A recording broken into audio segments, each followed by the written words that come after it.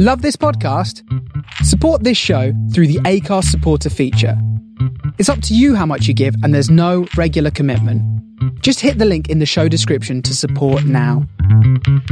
People of Earth, attention. Calling Tau City, turn on your radio. I know we had some words last time, but that was so long ago. I got your message. It was a little harsh, you know. It's still a little hard for me to hear. Please take it slow. Welcome to Starship Sofa, part of the District of Wonders network, featuring tales to terrify and far-fetched fables. Everyone has a story in the District of Wonders. Come and find yours. I'm tuning in to your transmissions. I'm a moon and waiting to be found, and I'm building rockets. This is the Starship Sofa. Everybody, welcome, hello, and welcome to show 474. I am your host, Tony C. Smith. Hello, everyone. I hope everyone is fine and dandy. Now, have we got a show today? Tell you what's coming up. First up is our very own Jeremy Sahl has an interview with Colin Gibson, who is, get this, an Oscar-winning production designer on Mad Max Fury Road. Yes, that's coming up straight away. Then we've got the main fiction, which is Nano America by David John Baker. Then, at the end, it is at end of the month, Mr. J.J. Campanella with his Science News. That's all coming in today's show. I do hope you will stick around and enjoy it.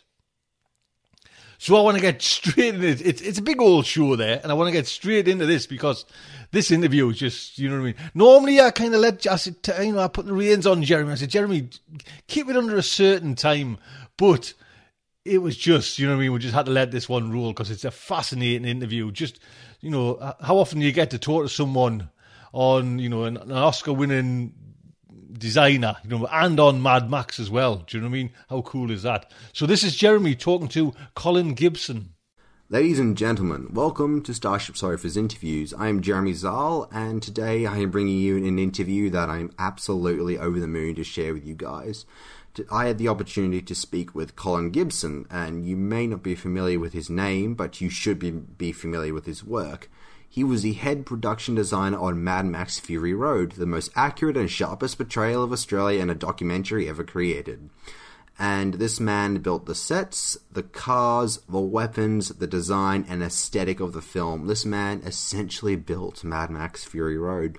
And he won an Oscar for his work, and he won an Oscar for this work in the same year that The Danish Girl, The Bridge of Spies, The Revenant, and Ridley Scott's The Martian were all up for grabs. And I was able to meet Colin Gibson a number of times outside of my work for Starship Sofa, and he is an absolute blast to talk to.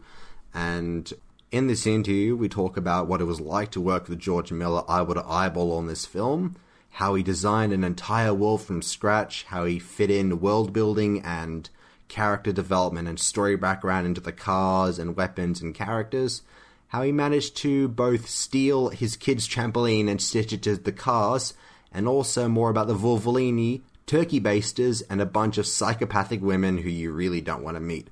All this and more in this interview. It was an absolute pleasure to do this, and I hope you guys enjoy it just as much as I did making it. Alright, Colin Gibson, thank you so much for coming on to Starship Sofa to talk with us today. It's a pleasure to have you on. Pleasure to be had. Thank you. And so, first I just wanted to ask, when you were starting the design on Fury Road, is it true that director George Miller said if you didn't make the cast cool, he'd kill you? Yes, that was rule number 5, I think, was make sure it's cool. He was unsure. I don't look very Jewish, and he wasn't sure if I understood the meaning of the word zeitgeist, let alone cool. So what was rule number 1 if that was rule number 5? Oh, well, basically the story runs, rule number 2, George had 5 rules. Rule number 2 was avoid anything ever done before, especially by him. Rule number 3 was avoid anything unsupported by internal logic, you know, laws of physics, known geo and socio-political likelihoods. Rule number 4 was no rust. Rule number 5, make sure it looks cool. Rule number one, as every designer will tell you who works on films, is that rules 2 through 5 don't apply to the director. Okay. You also mentioned in an interview a while back that all the vehicles had to have a internal logic. And how did you balance that with the design and making the cars look cool?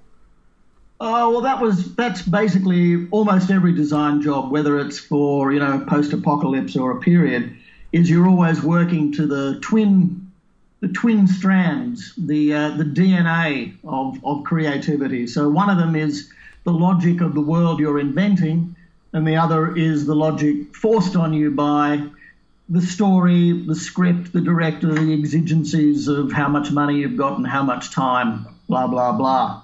So you're always balancing those two.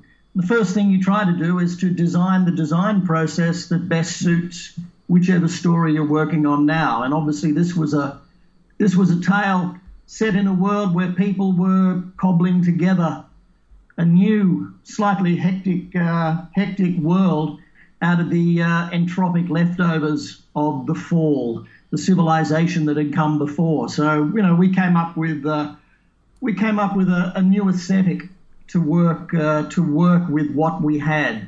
And there were 1,500 storyboards, but no script. But those boards, though they didn't have much in the way of design for what the vehicles looked like, they did tell you a lot about how many people needed to be on that vehicle, what speed it had to be, whether it was a left or a right-hand drive, how high it was in relation to other vehicles, how long it had to survive and last. So there's a lot of parameters already worked into the story, and my real job was to flesh out a world, come up with a new aesthetic, so we really just sort of wrote a new aesthetic and a new Bible for what that world might be and its varying tribes.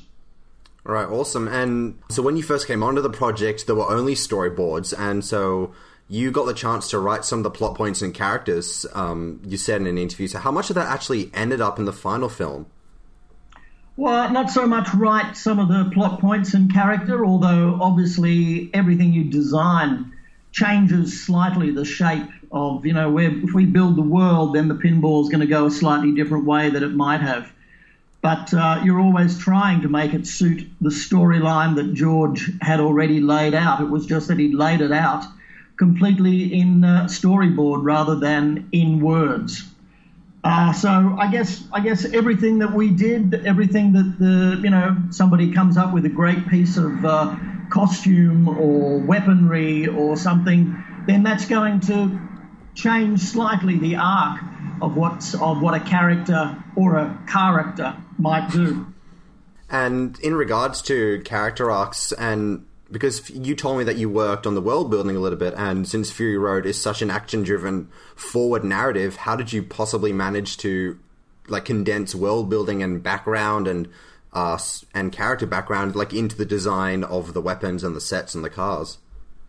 Well, if you have a look at all the Mad Max stories, really are stories, and they're almost always told from a future perspective looking back. So this was no different. Fury Road was indeed, we're looking at it in a theoretical, real-time, linear, action-paced story, but that story is being retold to us. So there was originally a character who doesn't really appear in the film now, called the History Man. And the History Man was trying to salvage the story of civilization, of what had happened, of what the fall consisted of. And George's very first couple of conversations with me were about being that history man in the future and looking back and telling the tale of this almost myth, this legend of a particular time between the fall and the rebirth.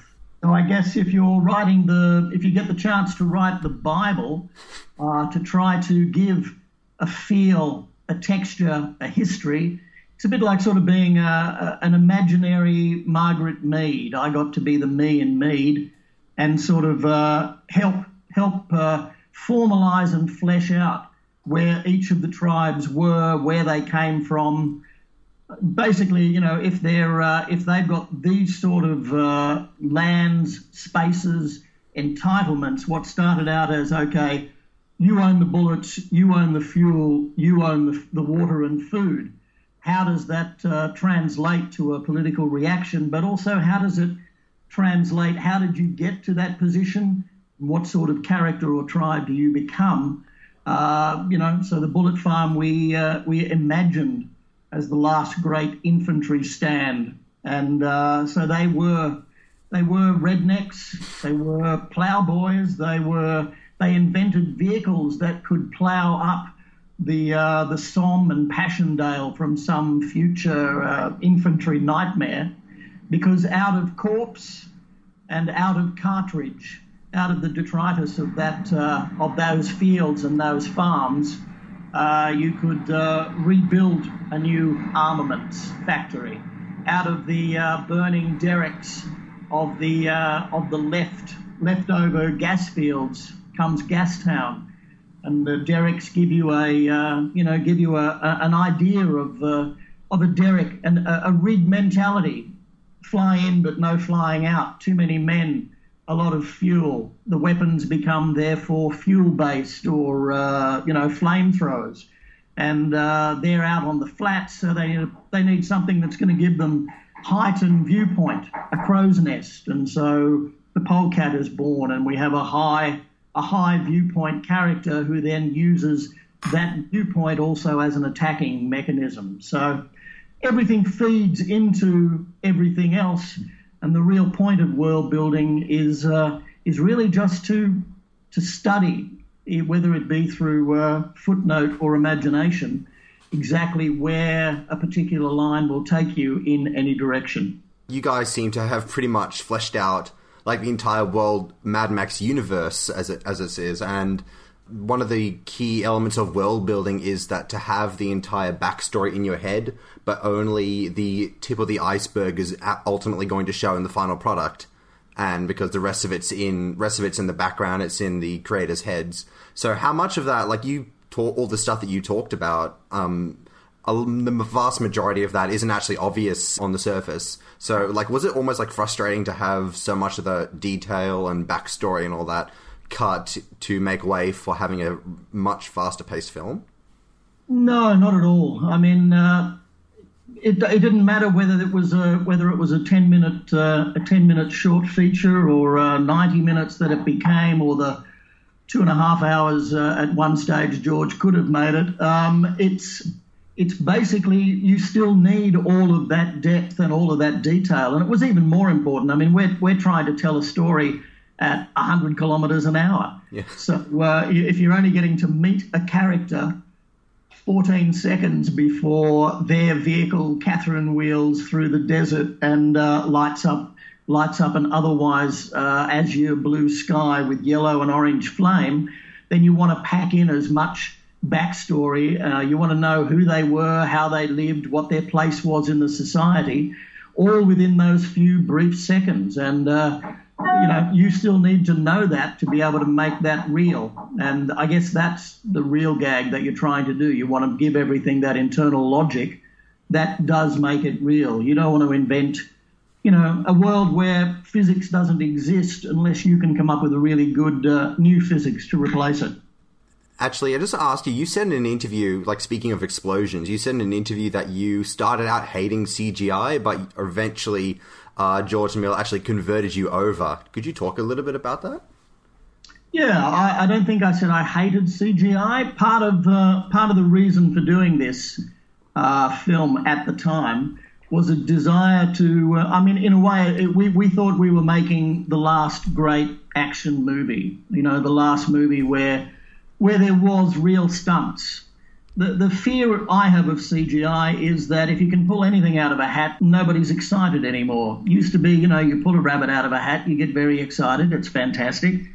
But now, you can pull anything out of a hat because of CGI, and people don't get that same excitement, that same frisson. There is no magic left. Nowadays you've got to pull the hat out of a rabbit to make it vaguely interesting.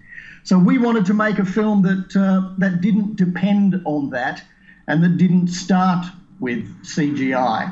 I have a bit of a pet hate for, a lot of the non-physics of Fast and Furious, where cars can drive sideways for 300 or 400 meters, or where they can drag a 6-ton weight around corners with no inertia.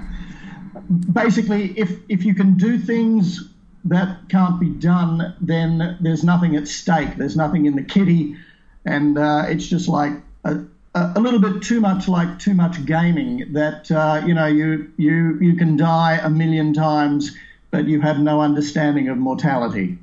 And that's why I had a bit of a set against. So we planned always to do our level-headed best to make everything as real as possible, or to make everything as plausible and possible. But George did indeed show me the finesse that good CG can do.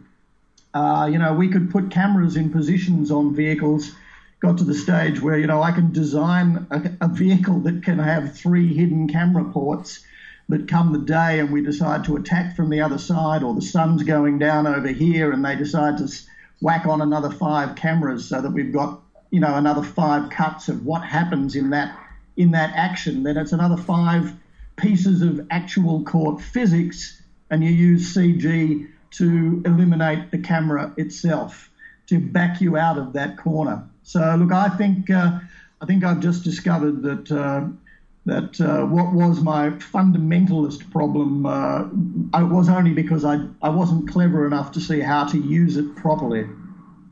Yeah, it was a relief to watch a film where it felt genuine. You saw the explosions and the cars flipping and smashing into each other, and it felt like you were actually seeing it play out, as opposed to just being, computer-rated pixels, like just blurring about on screen. Like, it felt genuine.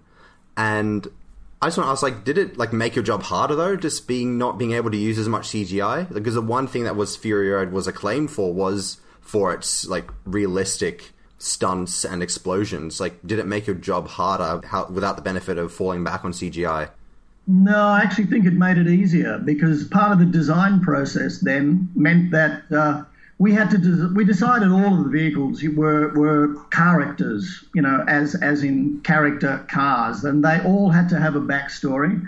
They were all built and cobbled together by the war boys in the purpose of war, but with a longing for a sort of misremembered past and that natural human yearning for something beautiful to fill the void.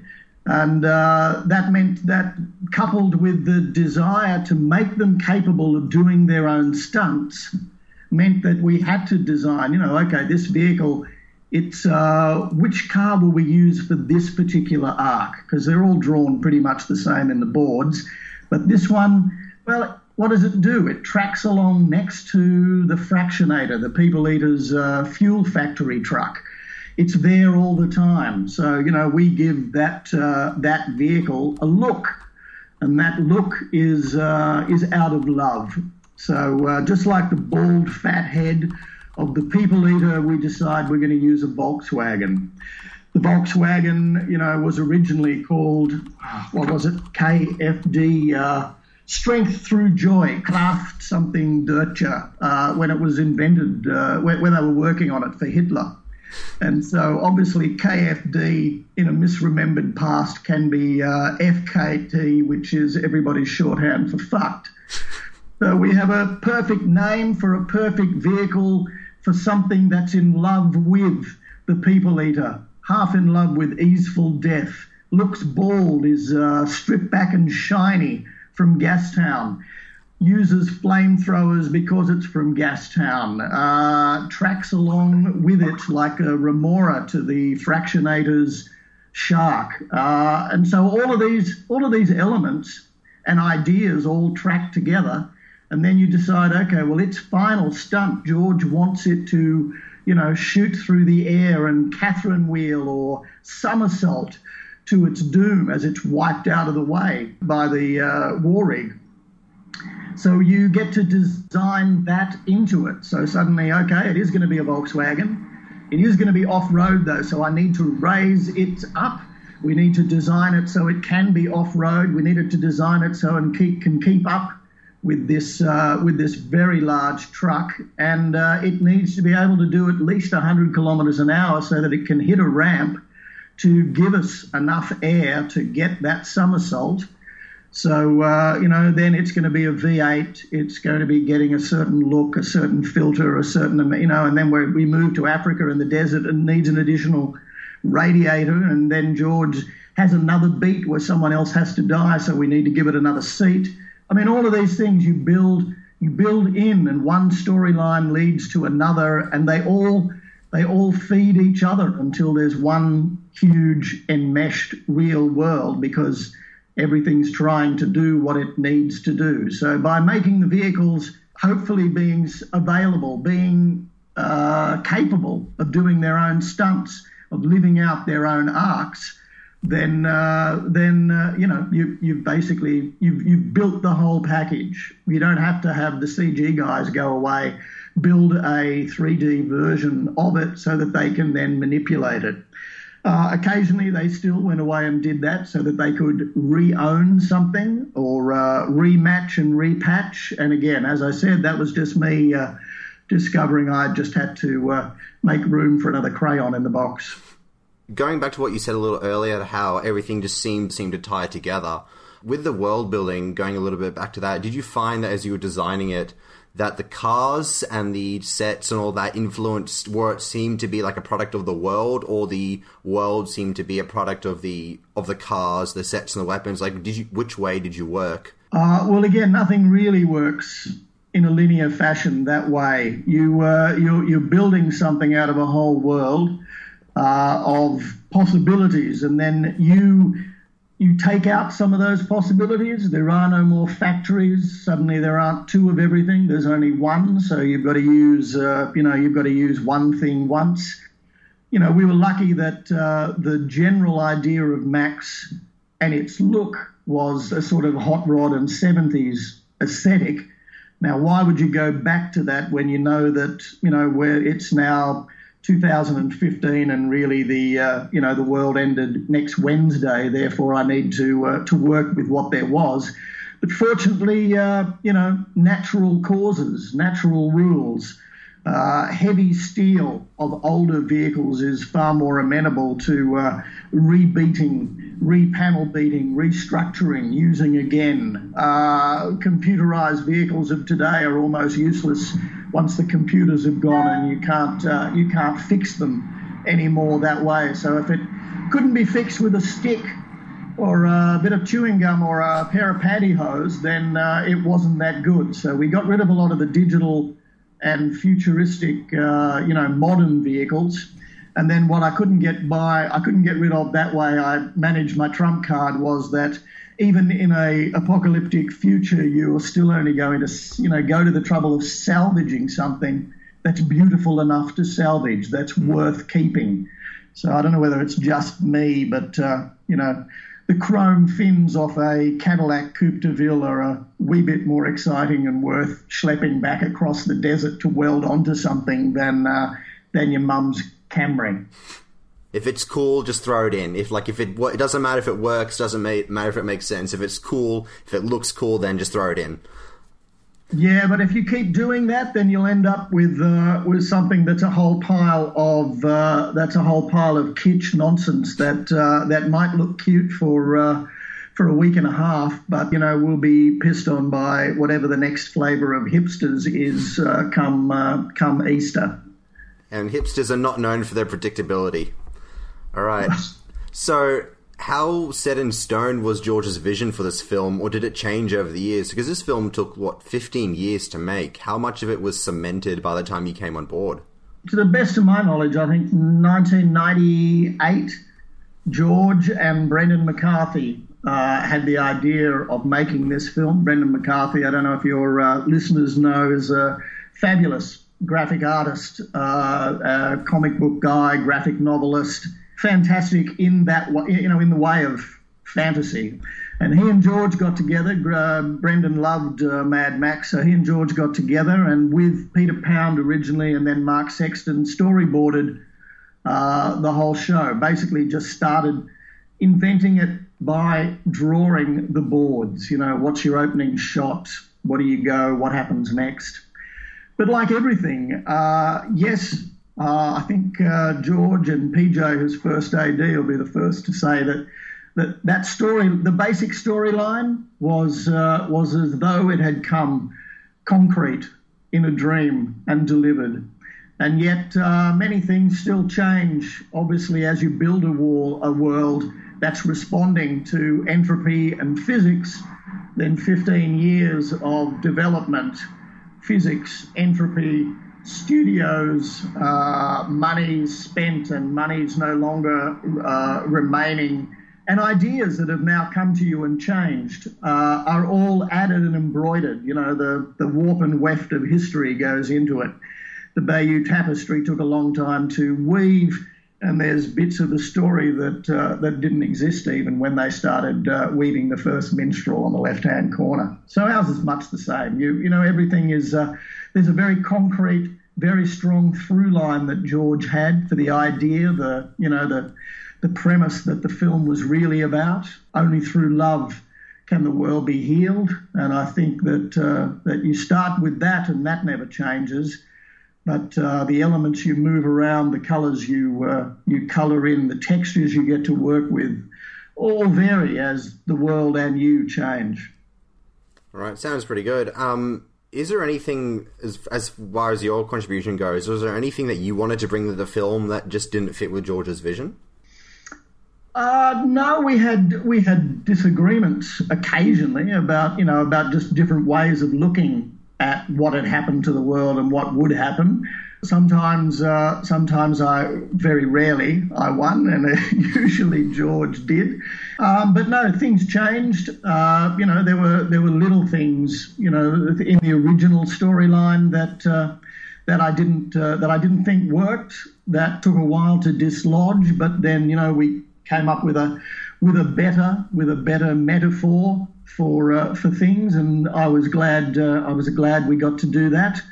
And occasionally, I would design. The Bible meant that I devised a sort of a background anthropology for all the varying towns and tribes. But George said to me he reserved judgment, and if he decided that he wanted to move one of the vehicles that I had said was from X over to Y because it was cooler over there and it was my favourite and I wanted to use it, then he reserved the right to do so and did. So in a way that sort of helped break up what might have been maybe too fascist a design principle that I may have foisted on it. So always be prepared to knock something a little to one side and see how that affects where you are. And I think if everything is available just to be moved by a new and better thought, then you're always going to come up with a new and better end product.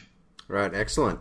And I need to ask this because it's impossible not to. Who came up with something like the Doof Warrior, and how did you design something like so insane?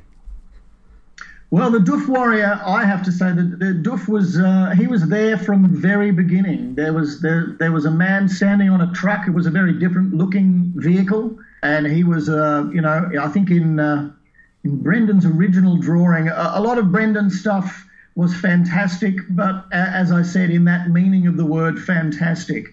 So it was a little too fabulous for a world that needed an internal logic, for a world of entropy where there wasn't much of anything. Some of the fabulous ideas which were fantastic in look or were great, like, 6 semi-trailers hauling a 747 welded to a train to something else across the desert, is a great graphic image, but doesn't make sense of a world where speed is of the essence, where there isn't much of anything and where there's 3/5 of fuck all fuel. So it's unlikely you're going to do such a thing. But there was a version of the Doof Warrior right from the word go, well before I came in.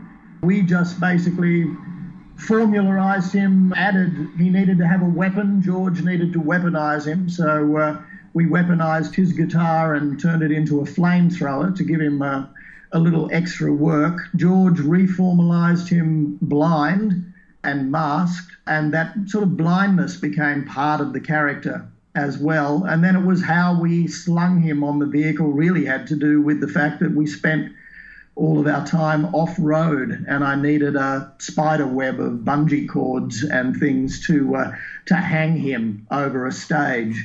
And then everything else was just a choice based on, well, if the vehicle is a huge drum, he's the drummer boy of this enormous infantry heading out across the desert, and they're all V8s, then I need something really loud. And so suddenly it all became resonators and drums. So we chose, these materials and things, and then added drummers to the back. So it developed, but Coma himself, the Doof Warrior, he grew almost immediate from Brendan and George's imagination. When you're working with a film like Mad Max, I don't think you can go wrong by saying, let's just make everything louder, more colourful, and more bloodier. And clearly you guys didn't think so either, because I don't know any other film that's had a guitar that attached to a flamethrower. I don't think I've ever seen something like that before. Well, refer to George's rule number 2. I don't want to see anything I've seen before. Okay, you guys certainly succeeded. And in regards to flamethrowers on guitars, was all of the design specific, or did you guys just sit down together and say, you know what, let's just throw in the most outlandish, punkish stuff as possible and just whack it all together within the context of the film? No, it doesn't really work that sort of whacked in together, and it didn't really work that it was that it would be preordained. So we decided the design process would match the War Boys design process. That we would, we went out and collected wrecks and hot rod gags and other people's passion projects that had fallen by the wayside. It's rare to find a paddock in a lot of Australia that doesn't have something in it that someone one day intended to turn into something. We just preempted. We took some of those back, and then the process was basically to sit down with a mechanic and a steel worker and what I referred to as a salvage artist, and to talk through a storyboard set of beats that's, let's say the Barracuda.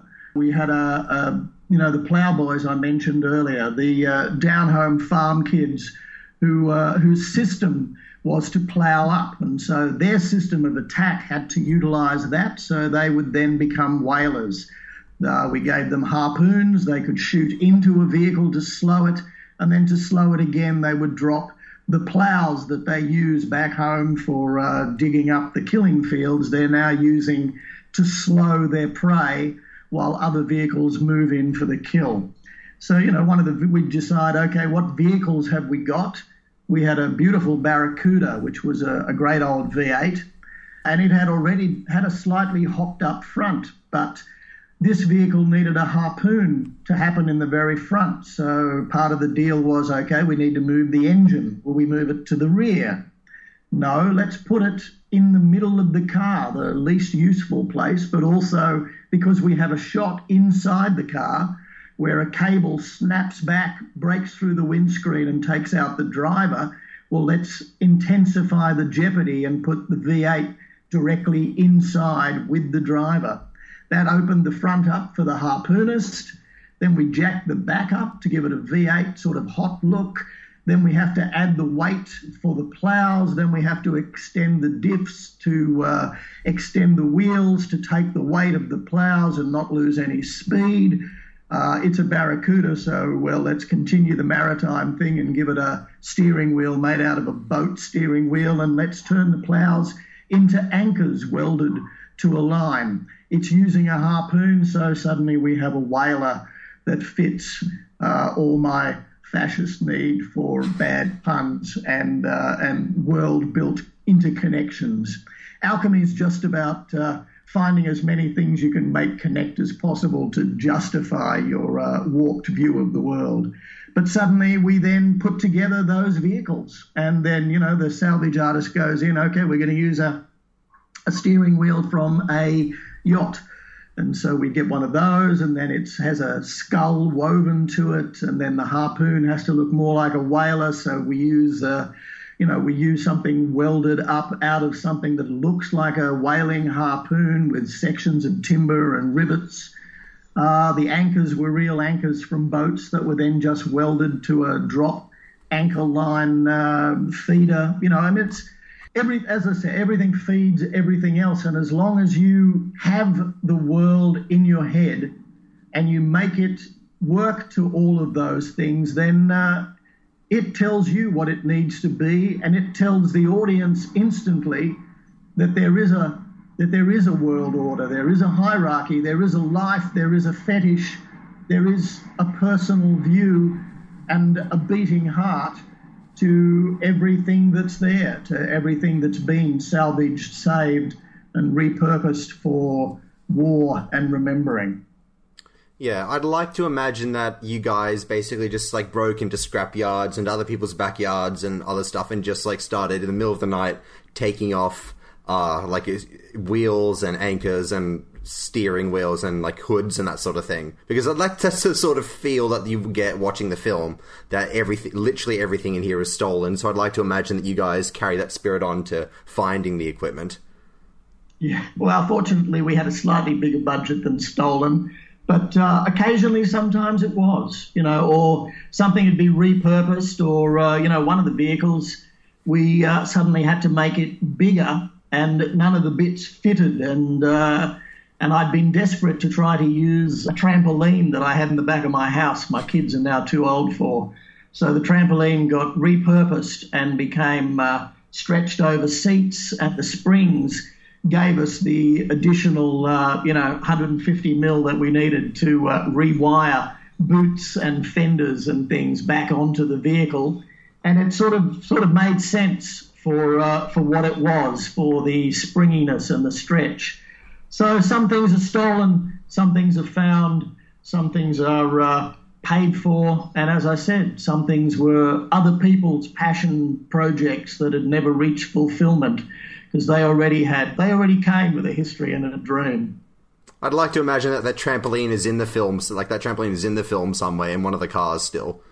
You go back, you'll find it in 2 vehicles. All right, we'll take a look for it then.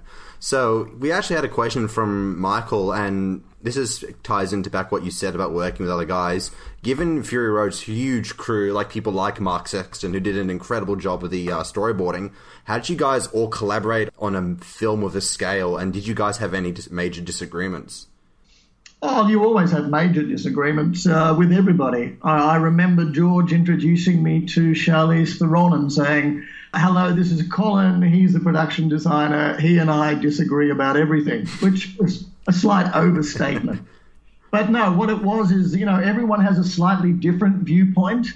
And I guess my real job was to try to get as many viewpoints that followed the rules, that worked, that added to the tapestry, all to work in together as much as possible. I think that's really my main job.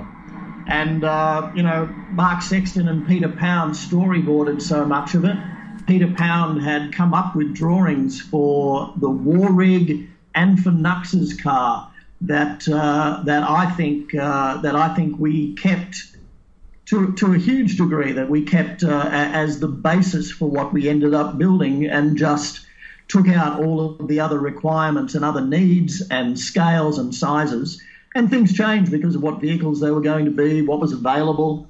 But you still depend so much. Part of the great joy of doing any of these jobs, whether it's a post-apocalyptic future or it's 11th century China or the 70s in Australia, and you're doing all of those on each different project. The greatest joy is the fact that you get to deal with other people's passions, and through them be led to a greater understanding and feeling for things that you never get just for yourself. You can't learn enough. I can't learn enough skills or read enough books or sit on the internet enough hours to actually develop all the passion, the dreams, the thoughts, the talents that I get to tap into by working on something like Fury Road. I bet I can. Yeah, it sounds like it. I bet like people would probably give their left eye socket just to have been a fly on the room when you guys were just fighting over, poring over the designs and fighting over the cars. Would have been pretty incredible. And I have a drawer full of left eye sockets right now. Okay. That doesn't sound creepy at all. Is that all you have, or do you have any, or have they given you anything more for the juicier ones? Oh no, there's plenty of other drawers. I'm sure there are.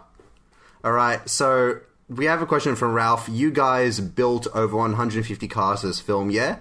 Were you prepared for the 150 vehicles that we built, but there were 88 characters, including motorbikes. So there were, because we built doubles and triples of certain things. I think it was 88 was the final one-off count. All right, for 88, were you prepared for the extent of the abuse that your creations received in filming? Because these cars got absolutely thrashed on film. Like it's insane how much abuse these things sustained. We were partly prepared for it. I was. I'd love to say, of course, I was. They were built for destruction and designed to do what they had to do, and all of that was true. But that still didn't mean that after 2 different units of stunt people were out in 2 different deserts, and at 1 o'clock in the morning we dragged back, 14 broken cars that need to be back on set the next morning or the next afternoon. And, everybody's working through the night. You're trying to rebuild it, going, for fuck's sake, it probably wasn't even caught on camera. What are they doing? But, that's part of what they were designed to be. Unfortunately, we were lucky enough to hit on a few gags, apart from doubles and triples, that helped us. That was part of you design into it. So a lot of the vehicles, like the war rig, was in nearly every scene, and millions of things. I think we had a 160-page booklet originally done by the lovely and talented Jacinta Leong, who put together a booklet of what would happen to the war rig just through the storyboard beats we knew of, not even, give or take small accidents parking at the supermarket. And so those things were taken into account, and, we developed this theory of pitch, which I actually stole from a Hopkins poem, Pitch Past Pitch of Grief. One of the off-cut products of making your own diesel is a sort of thick bitumen product of blackness. And so how do we use it? What does it become? Well, George was anti-rust. He and I fought about that, and I managed to get a few rusty cars in eventually. But because of that, we decided that we would sandblast a lot of the vehicles, and that a lot of the others we would cover in this black pitch, this bitumized covering, which would, as far as the war boys were concerned, would cut down on rust, would work as sort of a post-apocalyptic bog for holding things together, and gave us also something that we could inscribe into with tattoo and scarification, but also meant that when the war rig comes back after a hard day at the office being attacked by buzzards, we can re-smear over all those gouges and bruises and breaks, which was a lot easier than rebuilding new panels. All right. So it sounds like your cars did get put through the shredder. Just a quick question from Tim. If Mad Max 2 was called the Sistine Chapel of Punk, what do you think you would call Fury Road? I've never heard it called the Sistine Chapel of Punk. J.G. Ballard, the author of High Rise, called it the Sistine Chapel of Punk, apparently. Well, I'm never going to argue with someone as esteemed as J.G. Ballard, especially with his knowledge and love of cars and his own car crash mentality. So, no, I'm going to go with Sistine Chapel of Punk. I don't know. I think it'd be the other way round. I think instead of us making high art, the Sistine Chapel, out of a low art movement, punk, we're maybe the other way around. Maybe we're the roller derby of Leonardo. All right, that sounds good enough. There's also been, I found this random page, don't ask me how I found it, was where someone said that you still have the tattoo machine that was used on Tom Hardy's back. Do you still have that? I don't personally have it, but I'd love to know who has got it.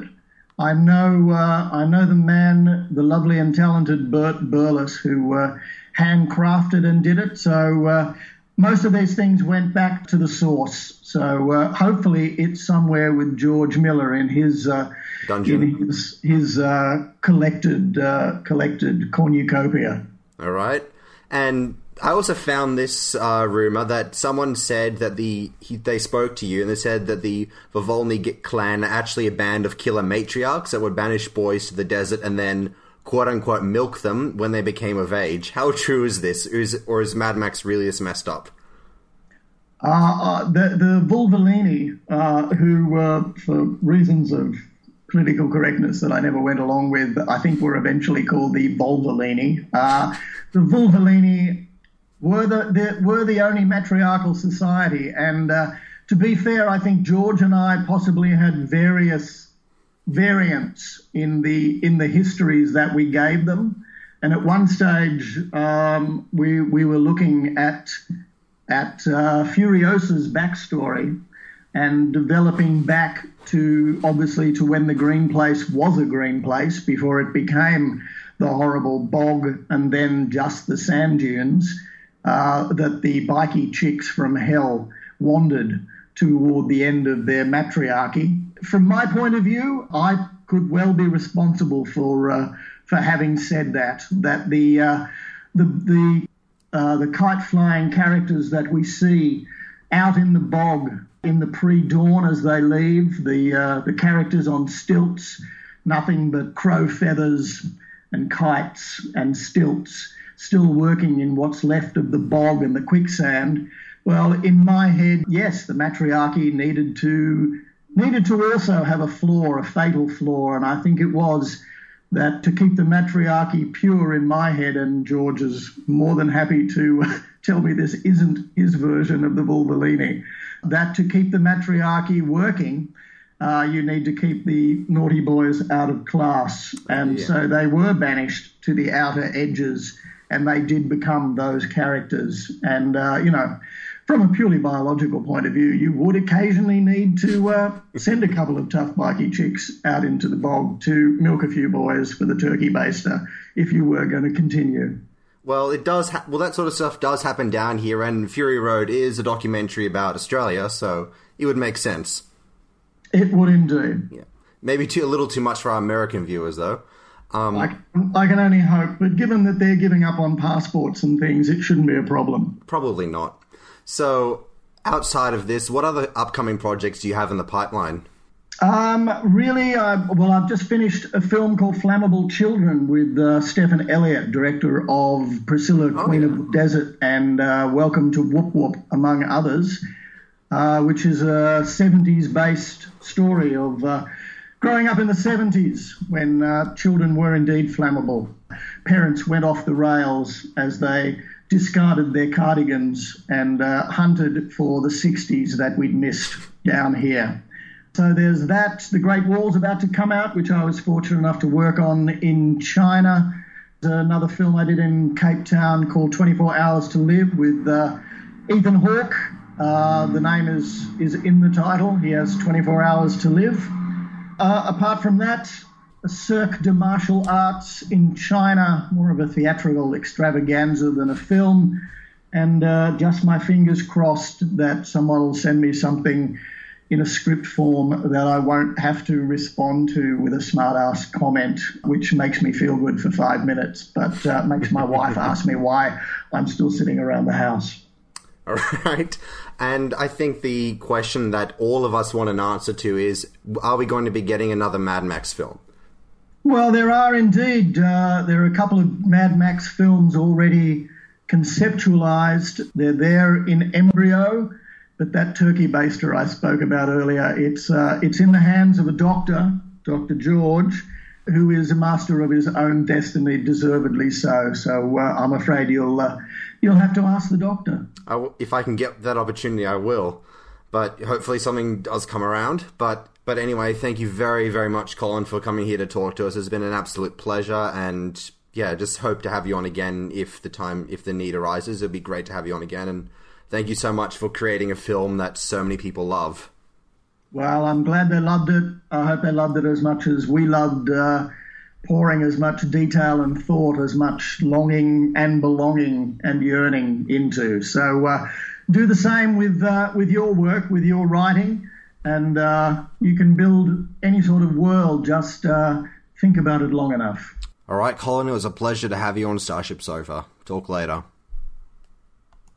Oh, Jeremy. What can I say, man? What can I say? Do you know what I mean? That's just brilliant. That's actually just brilliant. And you know what I mean? I'm going to blow my own trumpet there. It's thanks to Starship Sofa. Jeremy can kind of knock on the doors of that. You know what I mean? And get these kind of people. You know, it's just, oh man, Jeremy, what a great questions. Do you know what I mean? Lovely. I would love to, because if I'm right in thinking, Jeremy came to me a while ago and says, and I don't know if it was just his dad working there, or if Jeremy was working there, like next door or something, you know, to this Colin Gibson. And I would love to have just seen Jeremy's face, you know, the first time he found out that this guy's, you know, working next door, lives next door to where they're working. Jeremy's mouth would have just dropped open. Do you know what I mean? Gold dust, content-wise. So, Jeremy, what can I say? And Colin, thank you so much. Lovely to have you on. God, I mean, thank you so much. There'll be a link on there to Colin Gibson's site as well if you want to pop over and say hello and have a chat as well. So next up is the main fiction, and it's by David John Baker, and it's called Nano America. It was originally published in PS Publishing Catastrophia.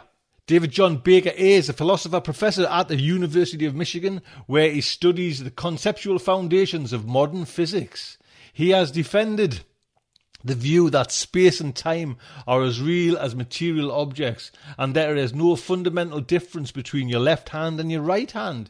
He also teaches a popular course on science fiction and philosophy. His stories have appeared in Escape Pod, Writers of the Future, and the PS Publishing anthology Catastrophia.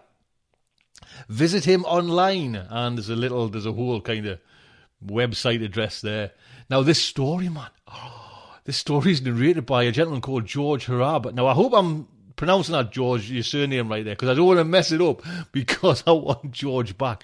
George's voice, man, just... this is what makes Starship Sofa. Just wait till you hear it. George is a multi-instrumental singer, songwriter, producer, composer. George Harab has written and produced 6 independent CDs and a concert DVD, published 2 books, recorded hundreds of episodes of award-winning podcast and countless conferences, been a TEDx speaker. I watched that, George, as well, yes. And I'll try to watch it to see if I can get your name right. And has performed, listen, this man, for President Clinton.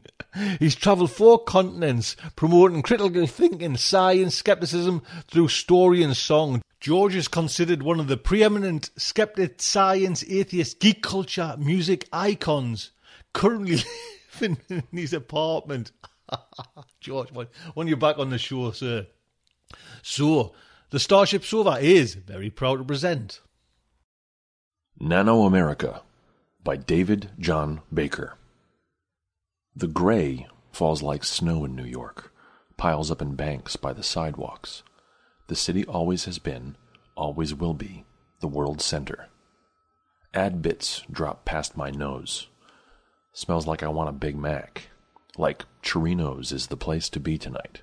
Like I can trust Citibank for fair and faithful service. Smells like Russell Walton should be the next mayor of New York City. At least a month old, that one is. Walton was just sworn in.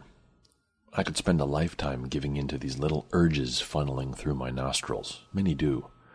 Or I could take a sniff of guard dust and block them off. But I prefer to feel the feelings and resist them myself.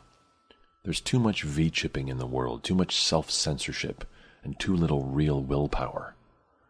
I shiver a bit at that thought, as if you, of all people, could trust your will. The next intersection is busy. I step over the curb to evade the crowd. The financial district is dead on its feet, dead without knowing it. People here still dress the way they did in the 2000s, wool coats with collars, solid colored ties. They still act as if their money was worth something. The next block is a long stretch, almost clear of people. Like a racer, I hit a good cruising speed. It's important to walk fast. Saves me hours every week. but I halt here, by the mailbox. What I see on the sidewalk is too wild to pass by. The gray goo piled here is hard at work. There's something growing out of it, a tiny arm with a human infant's stubby fingers, a human infant's arm. High-heeled feet step up to the other end of that nano pile, a woman stopping to gape. I look up at her, one of these finance types, shocked at the sight of the baby arm. She sees me, glances away, walks away with sudden purpose. A human life forming out of the ground. Doesn't compute for you, does it? I can almost hear her own unspoken goodbye. Your culture, slushling, your problem. She saw the hookups below my ears, knew roughly how I live. No one here is stupid. My problem. I get down on my haunches beside the gray. The baby fingers open and close. I see a shoulder now, the beginnings of a forehead. This is happening, a virgin birth on the sidewalk. Passers-by pretend not to see. The whole head emerges, and the newborn cries like any other, eyes squeezed shut. The process quickens. It's a boy. God damn, I say. I pick him up, cradling his head.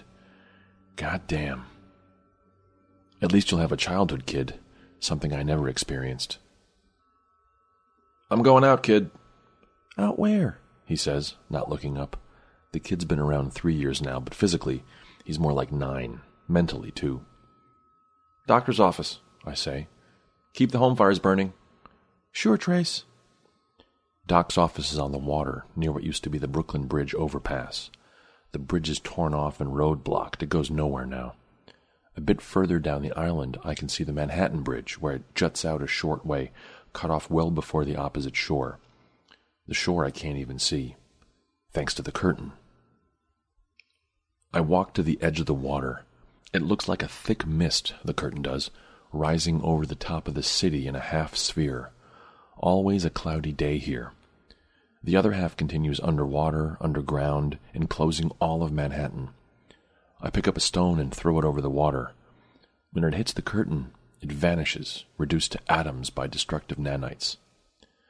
Manhattan is out of control, flush with nano, too cutting edge to be safe. The curtain protects the rest of the world from what we have in here, an evil that exists because we need it. All the same, I want to see the world. The waiting room here never takes too long. I'm a priority patient. In the doc's office, I find myself distracted by the sealed dishes of gray goo, miracle cure of our time. The doc coughs to get my attention. I consider him a friend. Do you remember Sarah Maitland from the State Department? He says. My eyes snap up. Yeah. She likes you, Trace. She wants you to be free to move, free to leave the island. So do I. But... He bites his thumbnail with an audible snap. We're quite sure now that it was Atten who created you. He must have had some purpose in mind. Atten is dead, I say. The doc nods. Thank God. But we still don't know what he was planning. HomeSec has found artifacts clearly of his making, people as well as things. Sometimes when we combine them, they react, become dangerous. And I might be one of these? There are pathways in your brain we still haven't figured out. Nano inside you that we don't understand. We probably never will. Atten was a singular genius, but we've been watching you for 5 years, he says. Almost your entire life. There's never been any sign. It may be that you're a dead end, that Atten never had the chance to create your trigger. We can't be sure. You'll have to take a risk someday, I say, or else keep me here until I die. He leans his head on his hands and thinks. I know he respects me. I'm comfortable with that. With the risk, I mean. Then I can go? I'll recommend it. There are only 2 paths through the curtain and off Manhattan. The railways from Grand Central and Penn Station. This is Penn Station. The kid and I walk hand in hand to the security checkpoint. What's Jersey like, Trace? He says. Dirty, from what I hear, but there are lots of trees. Like in the park? More than that in some places. And the sun's going to shine straight down on us. I've heard that's amazing. I squeeze his hand. You're lucky to have what you have. Yeah, I know, he says. I'm lucky to be a little boy. We smile at each other for a moment, then the kid looks down. Do you remember being born, Trace? No. I don't remember because I was a baby, and babies don't have memories, but you were a man. Why don't you remember? I think I was asleep when it happened. Security is slow. I show them our cards and my letter from the doctor. The guard puts a clear mask over my mouth and nose. Breathe in, hold it for 10 seconds, and then breathe out. The readout shows what they expected, I guess. Another guard inspects my hookups. A dollop of gray is smeared on my palm. It diffuses quickly as the nanites spread over me and into me, clearing away contaminants. That was weird, says the kid when we're through. Home Sec troops in liquid armor pace up and down the tracks, getting a close look at each passenger. The kid waves at the soldier, who looks him over. They're still waiting to open the doors to our train. An Amtrak train arrives on the other side of the platform. Through one of the windows I see a woman. Maybe it's just the angle, but she looks truly beautiful. She smiles at me. I see her take a yellow bag from the luggage rack. Then a Hispanic guy gets in the way and blocks my view of her. I look around. The Home Sec troops are up to something. They've been subtle, but now it's obvious. They're clustering around one group of passengers. I take the kid's hand and walk down the platform, trying to put some distance between them and us. One of the troops steps up to the passengers. Sir, please. The 4 passengers dissolve. Their bodies suddenly burst into a dense cloud. A keening sound like a rising wind fills the tunnel. The troops raise their weapons, dousing the cloud with energy. It moves like a living thing through one of the soldiers. When the cloud touches him, it tears his body in half. I lift the kid over the edge of the platform. His little frame fits underneath the train. Get down on the tracks, I tell him, and don't move. The rebel cloud of nano streaks down the track, destroying one by one the passengers in its path. I can't fit below the platform with the kid, so I just run. I touch a finger to one of my hookups. If there were any gray around, maybe I could use it to protect myself, but this tunnel leads off the island. No free nanites are allowed in. I don't think about what I'm doing, not on a conscious level. Only my reflexes realize that I'm about to die. I see the cloud at the edges of my vision. It circles around without touching me. I stop running. It surrounds me.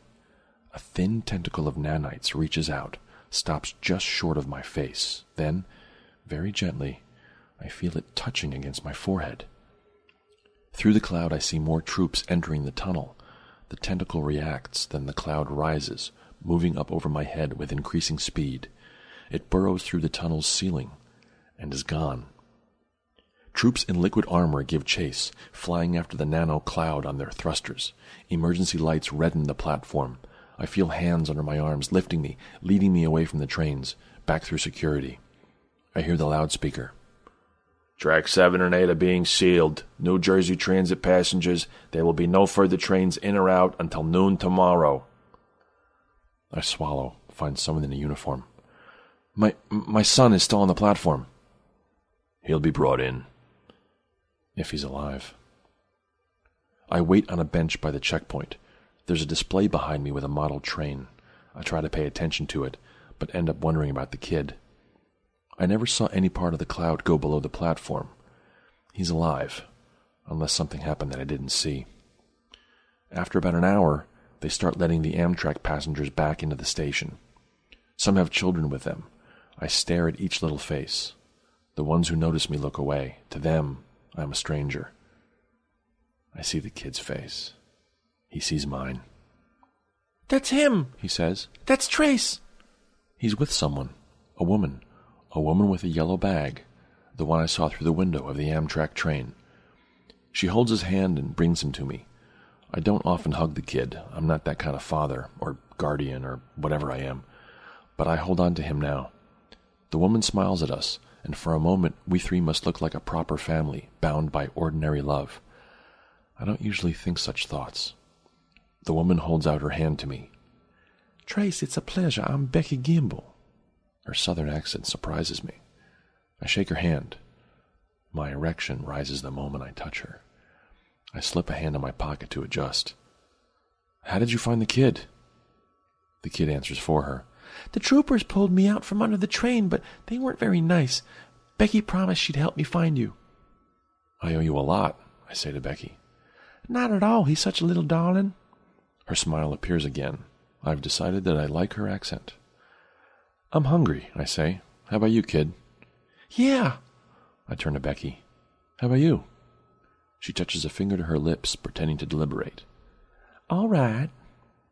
I soon learn that Becky's every movement is worth admiring. The nervous stage passes quickly. I can tell this is happening to both of us, not just me. The kid looks back and forth at the two of us, a big grin on his face. He can see what's going on. She's from Georgia, out in the country. She's left that culture behind. All of a sudden it stopped making sense to me, the religion, the whole way of life. When she decided to leave, she knew exactly where to go. You watch SN News, they'll tell you New York City doesn't exist anymore.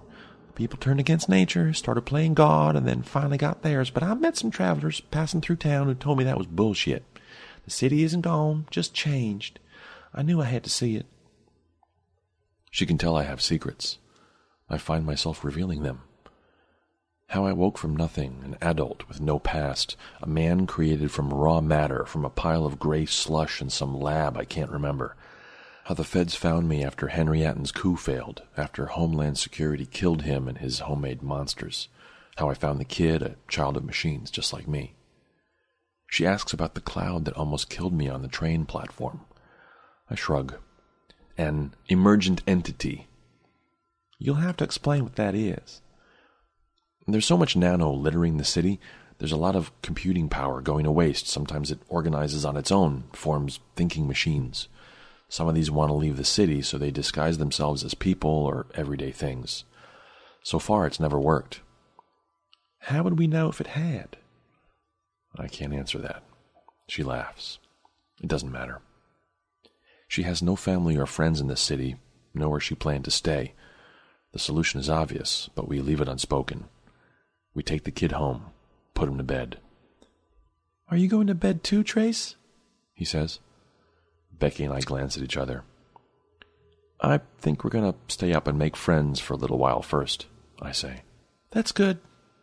He turns off the light himself. I never ask her to stay, but we both know that she will. We both know everything that will happen tonight. I turn the air conditioner on. It's loud. It'll keep the kid from hearing. She's had my attention since I first saw her. Now I turn my attention to specific parts of her. Lips first, neck, then her breasts, and on downward. Nothing has ever been so satisfying. This is crazy, she says. I don't know how anything could happen this quickly, but I love you. I love you too, I say quickly. I hold her gaze for a while, let her know that I'm telling the truth, which I am. You're the reason I came here, she says. I always knew there was a reason. The night is still deep when I wake beside her. I'm dizzy enough to feel nauseous, afraid to move. My right hand is completely numb, completely without feeling. I lift it in front of my face. Something has transformed my hand. The fingers are no longer flesh, they're silvery metal. Where my nails should be, the fingers narrow, winding together like the strands of a rope to form a metallic cord that goes over the edge of the bed. I lean onto my side, almost retching. The cord that begins at my fingertips ends at the far wall, plugged into the net socket there. My body is receiving data from somewhere. I look over my shoulder at Becky. She's just sleeping, that's all, peaceful. Could it be her? Could she be the cause of this? Something is bringing my hidden parts to life. I feel suddenly tired, unable to stay awake. I must be certain not to forget this. Something is changing me. When I wake again, my hand is back to normal. It's morning. I don't need to look for Becky. I can feel her weight next to me in the bed. When I turn over, I find her watching me. We kiss. We press against each other, make love without saying a word. She gets up, takes a robe from her yellow bag. I'll make you some breakfast. Don't suppose you've got any grits? I flex my right hand. Did you sleep well last night? I ask her. Better than I ever have. Is that a yes? She laughs, surprised at my persistence. Yes. We kiss and she goes into the kitchen. I inspect my hand more closely. The only permanent change is a small red sore at the base of my thumb. No pain there. I get up and begin to dress. The responsible thing would be to see the doc immediately, today. But I know what that would mean. My secret functions are manifesting. He'd never let me off the island if he knew, and they'd separate us, Becky and me. They'd assume she'd had something to do with my episode. Could it be true? It could. But the rebel cloud, the emergent entity, touched me yesterday as well. It spared my life after killing many others. Its touch could easily have been the trigger. In the kitchen, Becky is frustrated. "Y'all don't keep much food around." "We usually just order things up. It only takes a few minutes." I flip up a wall screen and attach the cord to my right hookup. "What do you want?" She opens a cupboard. "Do you have any coffee at least?" "It's in there." I queue up a meal. The kid's door is closed. The screen says 9 o'clock. He's usually a late sleeper. She emerges with a steaming cup. "I guess instant means instant round here." We go out to the porch. "Do you have many friends here?" she says. "Not many." "I had a dear friend when I grew up. We had a fight over a young man. Now I'm pretty careful with people." She leans against my shoulder. "Except you, I guess." I trust her too. I never question this. Everything is so immediate with us, so automatic. I wonder if this was the plan all along. Atten's plan. "Maybe you should be more careful with me," I say. "I wasn't born, I was built by a man who tried to take over the country." "Henry Atten, that's what he was after?" I shrug. It's their best guess. They can't be sure. He killed off most of his colleagues, most of the great nanotech researchers. There's no one left who can understand what he was building. Whatever it was, I'm part of it. A part he never put to use. That's just a guess, too. She watches me carefully for a moment. "Have you ever felt like you were under his control?" What would that feel like? Wouldn't my functions, my tasks, be programmed to feel natural? I don't mention last night. Not because it doesn't matter, because it would upset her, and things have been all right so far, and it feels like they should stay all right. Suddenly, I don't want to talk about any of this. I'm sorry, I must sound like an asshole. I'm glad you trust me. I kiss her. Becky smiles and talks for a while longer. This is like no place she's ever been. She's so genuine. She has a whole life, a whole past, 25 years. It seems foolish now to think she could have caused my hand to change last night. She's a real person, born naturally, far from Manhattan. The only place Atten's nano has ever touched. She's nothing like me. Overhead, metal-colored shapes are flying, emergent beings, giant winged things like gliding manta rays, creatures no one ever intended or understood. The dim sun is occluded by one of them. Becky gapes. I realize I have no notion of how ordinary people live. When we go inside, our breakfast has arrived from the building fabricator.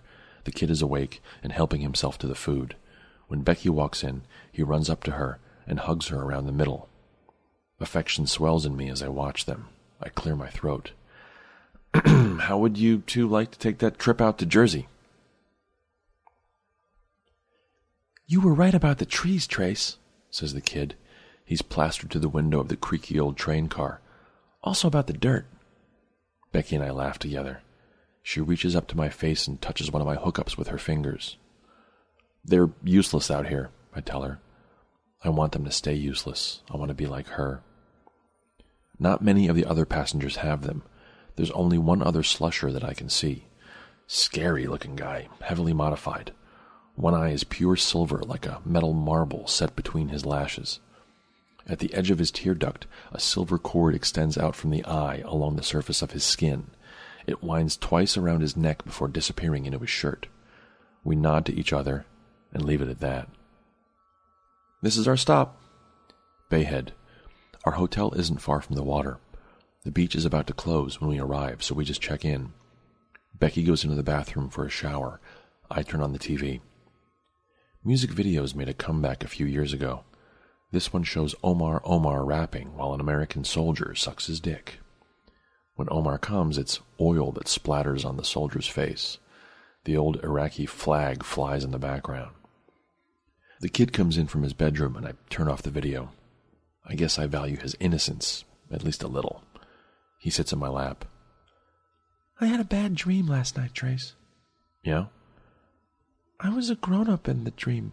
I was looking at little pictures of things that looked like snowflakes, and I could remember some things. In the dream, I had a real mom and dad. Becky and I are real. You know what I mean, he says. Real parents who conceived me. That's a new word for you, conceived.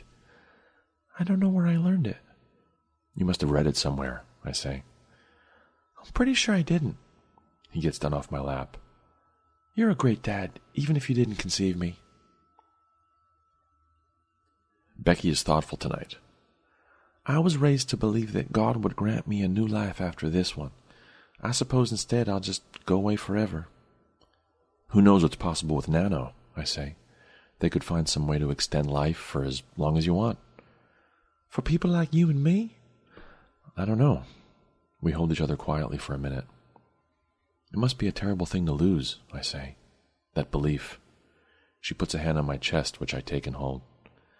But I feel like an adult now, she says.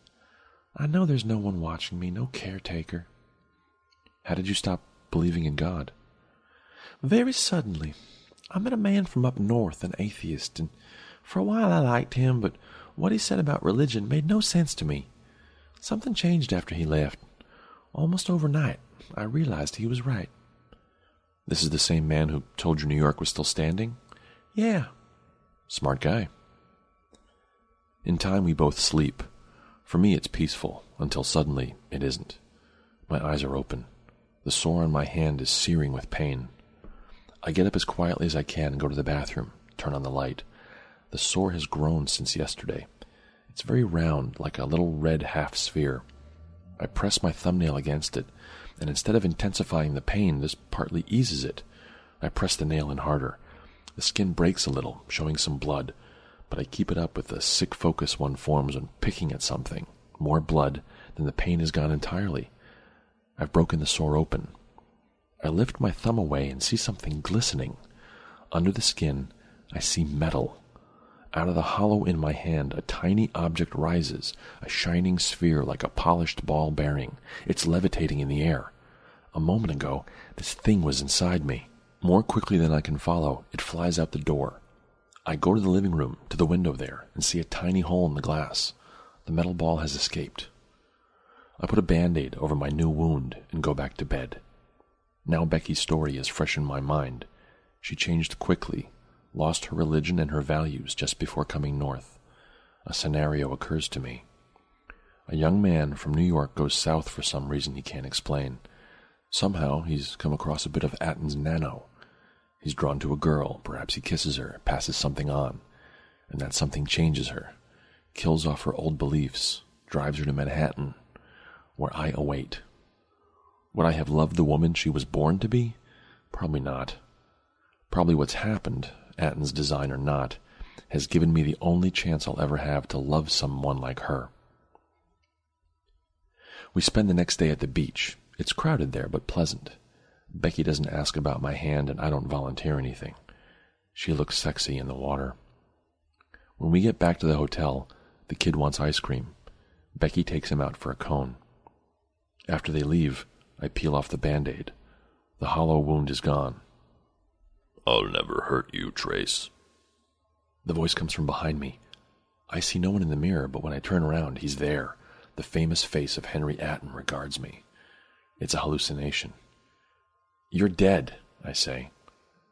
If I can act on the world, if my memory still persists somewhere, am I dead?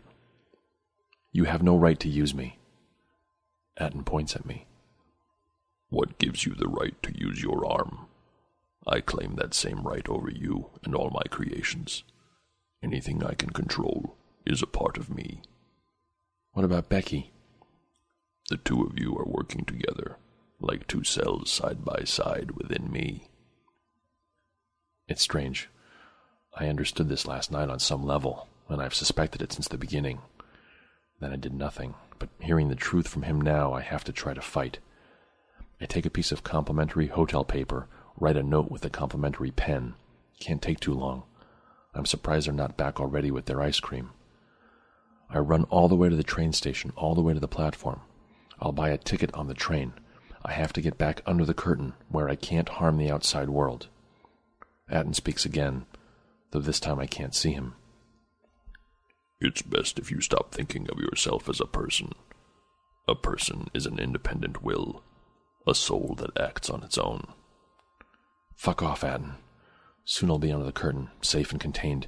Maybe I can see Becky and the kid again if we all make it back. Becky. That was true love. But some things are too terrible to risk, even so. I feel a hand on my shoulder. Come this way, Trace. A different voice, not Atten's. What? Come with me. I'm guided into the station, into a room that's quiet and dark. Only now do I see the man who led me here. It's the slusher from the train, the man with one silver eye. Tell me what's happening to you, he says. Who are you? I'm a federal agent. He shows me some kind of badge. Your shadow. We detected what happened last night, the release of Atten's probe. I hear Atten's voice like a thought of my own. But they couldn't stop it. They don't know how to resist me. The woman you're traveling with, says the agent, we think she's causing the change in you. They'll kill her, Trace. You were on your way to New York to get back under the curtain, weren't you? There's no need for that. We have a safe room prepared here in Bayhead. I need to bring you there. I can give you the power to destroy this man. The agent sees my hesitation. If you don't come willingly, I'll have to force you. Believe me, I can. He will kill the woman and the child, if he hasn't already. What I do next feels like the right thing. I don't know if it makes sense to ask whether the act comes from my will or Atten's, but I won't hide behind him. It's on my head. I turn to the silver-eyed man. The fingers of my right hand link together and lengthen, becoming something metallic and sickle-shaped, something sharp. The silver-eyed man reacts. His own hands change quickly, becoming talons of solid black material. He's faster than me. His claws are descending on both sides of my neck. Then the movement stops, his wrists snapping back. From thin air, solid cords have appeared, winding around his limbs. For a moment at least, he's bound. I strike up through his stomach and chest. Some of the metal from my sickle hand slides off and burrows into him, moving through his body like a quick plague. It devours his flesh as I watch. My enemy, if he deserved the name, is dead. How'd that work? I say aloud. Atten is with me again, a visible illusion. The whole time he was speaking, you were exhaling nano of my design. That's where the cords came from. But to finish him, you had to act. You did well. I'm crying. What do you want? I once had motives like yours, but you shouldn't think of me that way now. Can the cell understand the whole person's reasons? Ask instead what I'm going to do. I'm going to bring new things into this world. The embryo can't stay locked in the egg, not forever. The curtain will fall. Will you live again? In a body, I mean? Atten touches his chin, musing on this. I haven't decided. The old flesh is outmoded, but it has a certain symbolic strength. There is a body alive now that may grow into me if I choose. I think of the kid's dream. Not him. You're no fool, Trace. Anger seems like the wrong reaction to the force he represents. I give expression to my fear. Please don't take him away from me. It won't be like that. Humans change with time. Children grow. This will be no different. Just like your life from the inside was no different from his. Atten points to the body of the silver-eyed man. Maybe it's true. I pound the floor and cry. Go find Becky and the kid, he says. It's important you do this. I've neutralized the government agents assigned to them, but more will come. You must follow my instructions. For their sake, I say. I will. Becky is waiting outside the door of the hotel. She runs to me. I read your note, but I knew you'd be back. She looks up at me, chin on my chest. Don't try to tell me you were lying about Atten. I believed it all. It doesn't make what we have less real, I say. I know. We kiss and kiss. I'll get the kid, I say. Atten speaks to me rarely now. I don't need his voice to know his will. We mostly keep to our retreat in the Pennsylvania hills off Route 285. But time is passing. Soon we'll be called upon. There are 8 of us here. 4 couples, all in love. The kind of love most people spend a lifetime lacking. It's hard not to be content with our lot. The kid is the only child here. I've stopped watching him for signs of Atten. I think he has some grasp on what's happening. At least, he's worried. He asked me yesterday what kind of man he'd grow up to be, whether I'd still be his dad if he changed. I told him I wouldn't care. That's not how love works.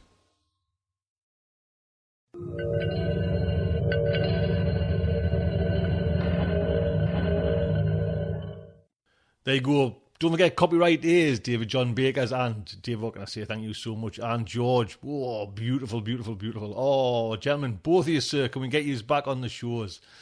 So that would be fantastic. Now, I haven't mentioned it yet, but Kickstarter is still going. Everyone Without Walls, and it's just gaining and gaining and gaining.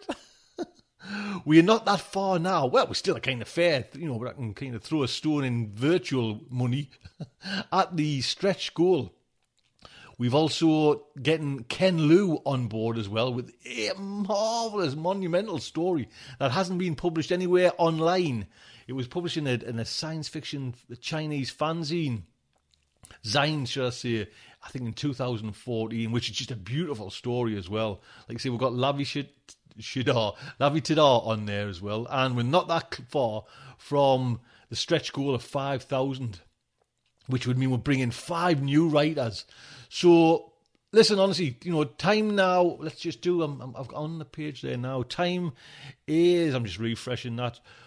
We have 17 days to go. Now, that might sound, that sounded dead, Jordy. We've got 17 days to go, and it might sound a while, but, just keep it up. Don't mess it up, you know what I mean? Come on, let's get this. It'd be lovely to get to the 5,000. Just, I know who I want to kind of ask and pick.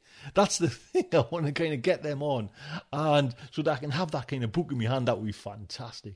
So please, listen, man, come on, get this mother of a Kickstarter away. That would be fantastic. Please, please, please, please. Right then, you know what's coming now, don't you? It's Mr. JJ Campanella with his science news. Jim, sir. Greetings and geomorphic palliations, my indubitably ultra-jocular listeners, and welcome to this February 2017 Science News Update. I'm your host for this dissolutely meretricious science podcast segment, Jim Campanella. Wow, this year is running away from me already. What was it that Groucho Marx said? Time flies like an arrow, but fruit flies like a banana. Let that sink in for a while. Anyway, let's start with a bit of callback from my ravings of last month's podcast. Here is a new potential treatment for Alzheimer's syndrome, which is not a drug or a nutraceutical. While multiple drugs have failed now, as I discussed last month, hope for new treatments still remain. Dr. Gerhard Leinenga, out of Australia's University of Queensland, has proposed a groundbreaking solution for reversing Alzheimer's dementia. One that suggests pharmaceutical drugs might not even be the answer at all. His article was just published in the journal Science Translational Medicine, and the group has harnessed scanning ultrasound technology to repeatedly open the blood-brain barrier, clearing amyloid beta plaques and restoring memory function. He did this in mouse models. While the removal of the beta amyloid plaques, it did reverse the negative cognitive effects, and there were no drugs used at all. Leinenga designed 3 memory tests to gauge the efficiency of scanning ultrasound and reversing the beta amyloid plaques and restoring memory. He first placed the mice in a rotating area with a grid. When the mice enter one zone of the round arena, they get a small electric shock. To avoid this area in a rotating arena, they have to rely on cues outside of the maze by establishing where the shock zone lies in relation to the room. Another test involved something called a Y maze, which is commonly used in tests of spatial memory. And a third test was something called a novel object test, where the mouse first explores two identical objects, and then after an interval, a retention period, one of the objects is replaced by an object the mouse has never seen before. Because mice are curious creatures, they should explore the novel object more if they remember that they have already seen the familiar object. Leinenga tested the mice prior to ultrasound treatment and then treated them 5 separate times over 6 weeks before subjecting the mice to the memory tests again. The researchers saw restored spatial and recognition memory results in the scanning ultrasound-treated mice. The control or sham-treated mice did not perform as well in the second set of memory tests in comparison to the treated mice, with their performance being similar to wild-type mice without the Alzheimer's causing gene. Leinenga said, quote, "Seeing that there were beneficial effects of the treatment on various aspects of the pathology that we were testing, that was very encouraging. As we looked at different aspects such as behavior, pathology, and the neuronal cells, it was interesting to find that there were effects on all of these," unquote. To investigate the mechanism causing beta amyloid plaque reduction, Leinenga conducted additional testing and found that microglial activation induced the clearance by enabling microglial lysosomes to internalize the amyloid beta and destroy it. Due to his success on the mice, Leinenga is now trying to apply the technique to sheep, since their skulls are similar in thickness to human skulls. The larger sheep brain is also close in size and shape to human brains as well. Having a similar model is important for developing ultrasound technology because the physics can differ in a mouse versus a human due to the difficulty of transmitting through a thicker human skull. Although, frankly, I don't know where you're going to get sheep with Alzheimer's disease. Leinenga finishes with, quote, "We're also looking at other types of brain pathology to see whether ultrasound can cause an improvement in some of these other pathologies where there are protein aggregates in the brain," unquote. I suspect that this new ultrasound treatment will still have to be approved by the FDA, which I guess that President Trump has demanded go through a process of deregulation. I was thrilled with that, actually. I mean, deregulation means faster approval of drugs and treatments, right? No, not really. Government seriously sucks sometimes. According to government insiders, Trump's attempt to actually create a fast track for drugs while still protecting the public is doomed to failure because even with federal guidelines removed, the FDA will simply turn to internal guidelines and simply do what they were doing before. In fact, most of the Washington insiders that I've heard have said that deregulation will probably slow down the pipeline even more as internecine struggles are generated at the FDA. Oh, joy. Okay, well, how about another short Alzheimer's story? This is kind of a cool one. It's been estimated that 3 out of 5 people with Alzheimer's wander and get lost, usually beginning in the early stages of the disease, leaving them, vulnerable to injury. It's been suspected for a long time that, along with memory deficiencies, the disease affects the navigational centers of the brain as well. Now investigators from Columbia University have recently discovered that the spatial disorientation that leads to wandering in many Alzheimer's patients is caused by the accumulation of the tau protein in the navigational nerve cells within the brain. These new findings in mice, which were just published online in the journal Neuron in an article entitled, quote, "Tau pathology induces excitatory neuron loss, grid cell dysfunction, and spatial memory deficits reminiscent of early Alzheimer's disease," unquote. There's hope that this new understanding could lead to early diagnostic tests for Alzheimer's and highlight novel targets for treating this common and troubling symptom. Dr. Karen Duff, leader of the team, hypothesized that Alzheimer patients' problems might originate in an area of the brain known as the entorhinal cortex. The entorhinal cortex plays a key role in memory and navigation and is among the first brain structures affected by that buildup of neurofibrillary tangles that are largely composed of tau, which is the hallmark of the Alzheimer's disease. Duff says, quote, "Until now, no one has been able to show how tau pathology might lead to navigational difficulties," unquote.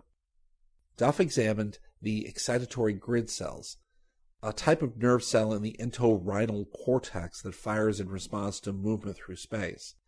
They create an internal map of a person's environment. Her group made electrophysiological recordings of the grid cells of older mice, including mice engineered to express tau in the entorhinal cortex, what her group called EC tau mice. And they also looked at normal controls, as they all navigated different environments. Spatial cognitive tasks revealed that the EC tau mice performed significantly worse compared to the controls, suggesting that the tau protein alters grid cell function and contributes to spatial learning and memory deficits. Intensive analysis of the mouse brains under the microscope revealed that only the excitatory cells, but not the inhibitory cells, were killed or compromised by the pathological tau protein, which probably resulted in the grid cells firing less. Duff said, quote, "It appears that tau pathology spared the inhibitory cells, disturbing the balance between excitatory and inhibitory cells and misaligning the animal's grid fields," unquote. The result of this new study raises the possibility that spatial disorientation could be treated by correcting the imbalance through transcranial stimulation, deep brain stimulation, or even light-based therapy. Duff finishes with, quote, "In addition to suggesting novel treatments, our findings suggest that it may be possible to develop navigation-based cognitive tests for diagnosing Alzheimer's disease in its initial stages. And if we can diagnose the treatment early, we can start to give therapeutics earlier, when they may have greater impact," unquote. All right, let's talk about astrophysics. As far from biology as you would think, right? Something completely different, as John Cleese would say. Or is it? Oh, I can hear the painful brain rackings now. What the heck is Campanella talking about now? Okay. How is this for a title of an article from the journal Physical Review last month? Parking Garage Structures in Nuclear Astrophysics and Cellular Biophysics.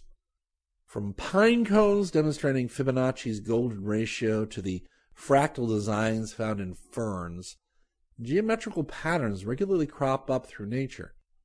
While you can see these examples walking through a local park, matching patterns are also found much further away and on much smaller scales.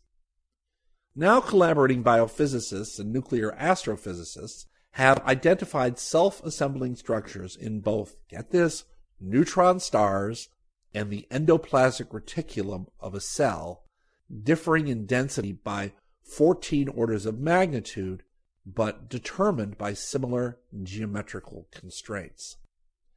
These findings may create new research models, with neutron stars studied under a microscope and astrophysics simulations used in cell biology. The rough endoplasmic reticulum, by the way, is a sac-like structure found next to the nucleus in cells, and it helps to ensure the correct translation and folding of newly made proteins. At any rate, serendipity allowed the two different research disciplines to make the connection between the structure similarities. Doctors Matt Kaplan, astrophysicist from Indiana University, and biophysicist Greg Huber have collaborated on some work that is simply amazing in terms of differences in measurement scales.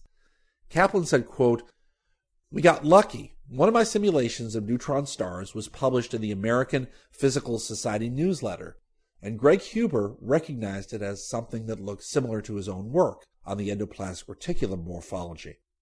After that, we had to collaborate. It was too striking of a resemblance not to," unquote. This collaboration was only possible after overcoming a terminology language barrier.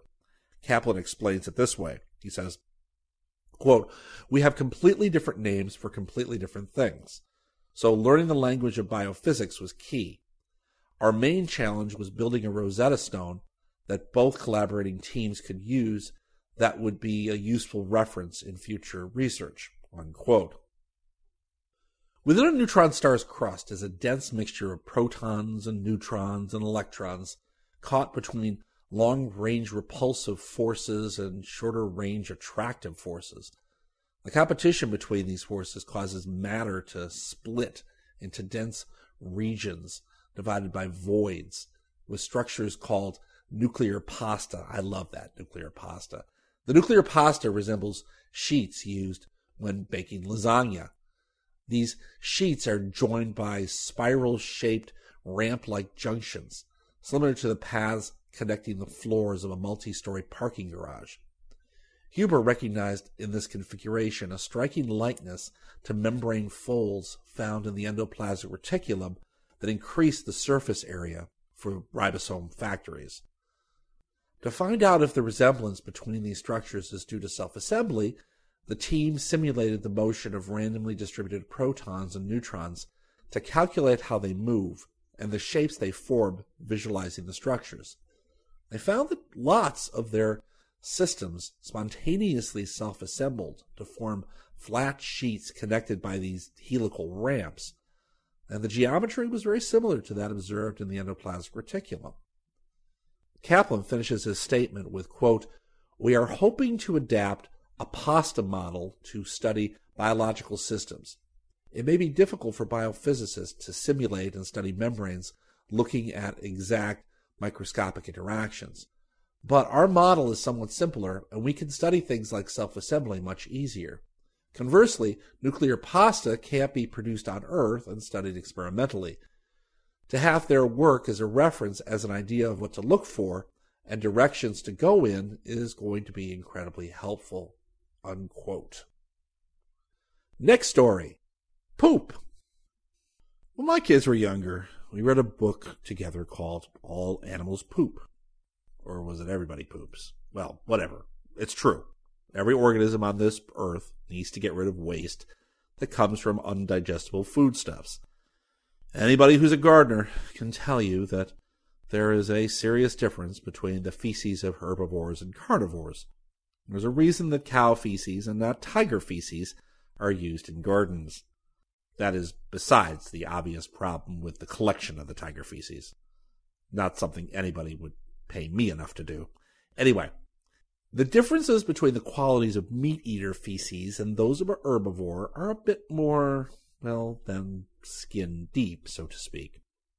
As we all know, flies and many other insects show an inordinate fondness for feces. They oviposit there and occasionally visit animal excrement to dine in. As it turns out, though, not all poop is created equal, and flies are rather discerning in their choice of their fecal targets. While some piles of feces are highly attractive, hard to believe I know, the fragrant bouquet of displeasing targets is met with extreme prejudice. In a recent paper in Current Biology, Dr. Susan Monsorian and her colleagues from the University of Lund in Sweden show why. Large mammals can be partitioned in lots of different ways, and one of the larger divisions concern their diet and the traits that go with it. And beyond the obvious differences between carnivores and herbivores, these animals also differ in length and the structure of their guts. Deeper still, they maintain dramatically different microbiomes. We always come back to microbiomes, don't we? Dramatically different microbiomes that aid in digestion. And it is this latter difference, according to Monsorian and her colleagues, that seems to matter most to the flies. When the research team offered houseflies a choice between carnivore and herbivore feces for egg laying, they found marked differences. While the flies were attracted or indifferent to herbivore feces, they were positively repulsed by carnivore waste. Moreover, their aversion disappeared when the assays were repeated with the flies lacking a specific type of olfactory neuron, making it clear that their choice was caused by odor preference. To determine why one animal's waste smelled better than the other, the team subjected the fecal samples to detailed chemical analyses. Phenol, in particular, was abundant in the carnivore feces, but pretty much entirely absent from the excrement of the herbivores. More important, the team determined that this chemical alone was sufficient to drive fly behaviors. When normally acceptable with giraffe feces, by the way, and don't ask me where they got giraffe feces, was spiked with phenol, the flies turned up their noses and laid their eggs elsewhere. And when the flies were forced to lay eggs on phenol-laced food, they laid nearly 5 times fewer eggs. But why would flies avoid the chemical phenol? To determine this, the team analyzed the bacteria found in herbivore and carnivore guts. The most interesting differences, it turned out, were for bacterial species that were pathogenic for insects.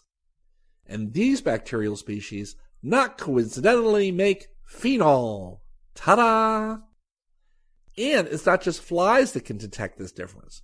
When the team offered dung beetles, the poop experts of the insect world, a choice between herbivore and carnivore feces, they almost always chose the herbivore. Thus, the aversion to phenol seems to appear to be widespread. Mansourian says, quote, "The neatest aspects of these results are the diverse links between chemical ecology, neurobiology, and animal behavior. But these same aspects also highlight the loose threads that offer some promising avenues for future research. Among these, why are fruit flies so discriminating among feces when they spend most of their time on fruit? How reliable a cue is phenol for the risk of the fly disease? And does phenol concentration scale with the true risk for the flies to get sick?" Unquote. Onward and upward. Here's a story from the Westworld Blade Runner scary part of our universe. Dr. Floyd Romasberg and his colleagues at Scripps Research Institute report the development of the first stable semi-synthetic organism. Building on their 2004 study in which they synthesized a DNA base pair, they created a new bacterium that uses the 4 natural bases, A, T, C, and G, but also employs a pair of synthetic bases which they call X and Y in its genetic code. Romasberg showed that his single-celled organism can hold on indefinitely to the synthetic base pairs as it divides. His paper, entitled "A Semi-Synthetic Organism Engineered for the Stable Expansion of the Genetic Alphabet," was just published online this month ahead of print in the Proceedings of the National Academy of Sciences. Romasberg said, quote, "We made this semi-synthetic organism far more lifelike," unquote. When Romasberg first announced the development of his organism 3 years ago, he showed that the modified E. coli bacteria could hold the synthetic base pair in their genetic code. What these E. coli couldn't do, however, was keep the base pair in their code indefinitely as they divided.